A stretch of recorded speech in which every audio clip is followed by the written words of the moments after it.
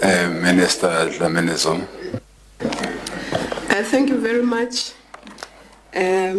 From our side, the first priority now, which we started last night, was to do the regulations that will guide this national disaster. And I can say that those will be ready today. And the second thing is we will then have to communicate with our stakeholders, which are quite broad. That will include the provincial governments, including the COGTAs in the province, the municipalities, SALGA, traditional leaders, and the rest of civil society. The provincial governments, we are planning to have a teleconference as soon as the regulations are ready, so that they are on board and they can communicate with the municipalities. We will meet the stakeholders at various levels, but we also have to deal with them. We are in contact with the IEC because the announcements have huge implications for the IEC, especially with the by-elections that were which were supposed to take place this week. Some are supposed to take place next month. And it means the way we deal with elections has to totally change. So we are now in touch with them, and they may have to be in touch with the courts to allow the courts to extend the 90 days so that we can look at how we reorganize how we conduct elections. Because elections, as you know, involves a lot of physical contact.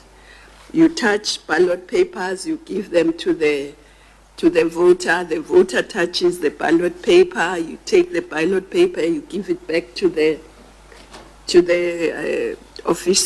official. Then at some stage all the ballot papers are touched, being counted. So we need to just look at how we reorganize that. So we may have to postpone some of the elections so that we reorganize. And of course also at the polling stations, normally political parties bring their people besides the voters. So there is usually far more than 100 people at every polling station. So all those things now will have to be looked at differently.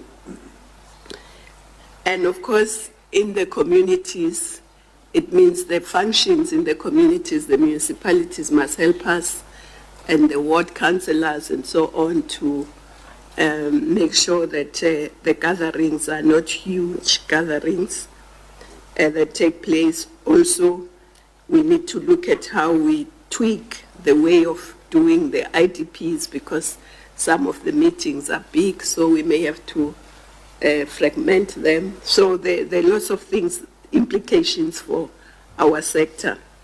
And of course, we also, as a department, will cancel the travel, international travel, and even minimize the national travel.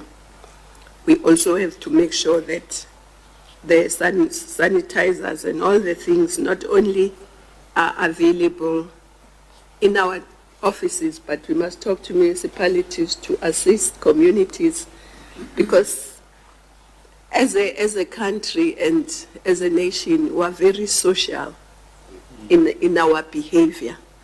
And this social distance is very alien.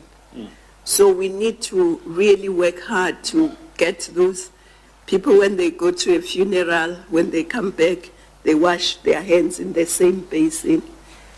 Then we may have to add an additional basin after they've washed that will have the sanitizers or the soap and water.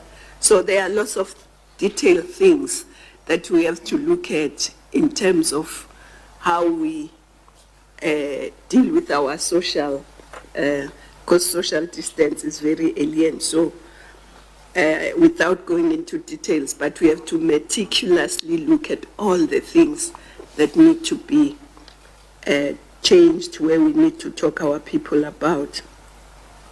And of course, as the Minister of Health also said, people in the wards, in the municipalities, in the districts, a lot of them will not be able to follow the trend that we are at now of finding out that you were in contact with the person, self-quarantining, or even if you are infected, self-quarantining, because they just don't have that luxury. They will not have a room to themselves with their own toilet and all that. So we have to then, working as a team of government, identify areas in municipalities where people can be quarantined should the need arise. So there are all those things. There are many others, but I'll stop at that for now. Thank you.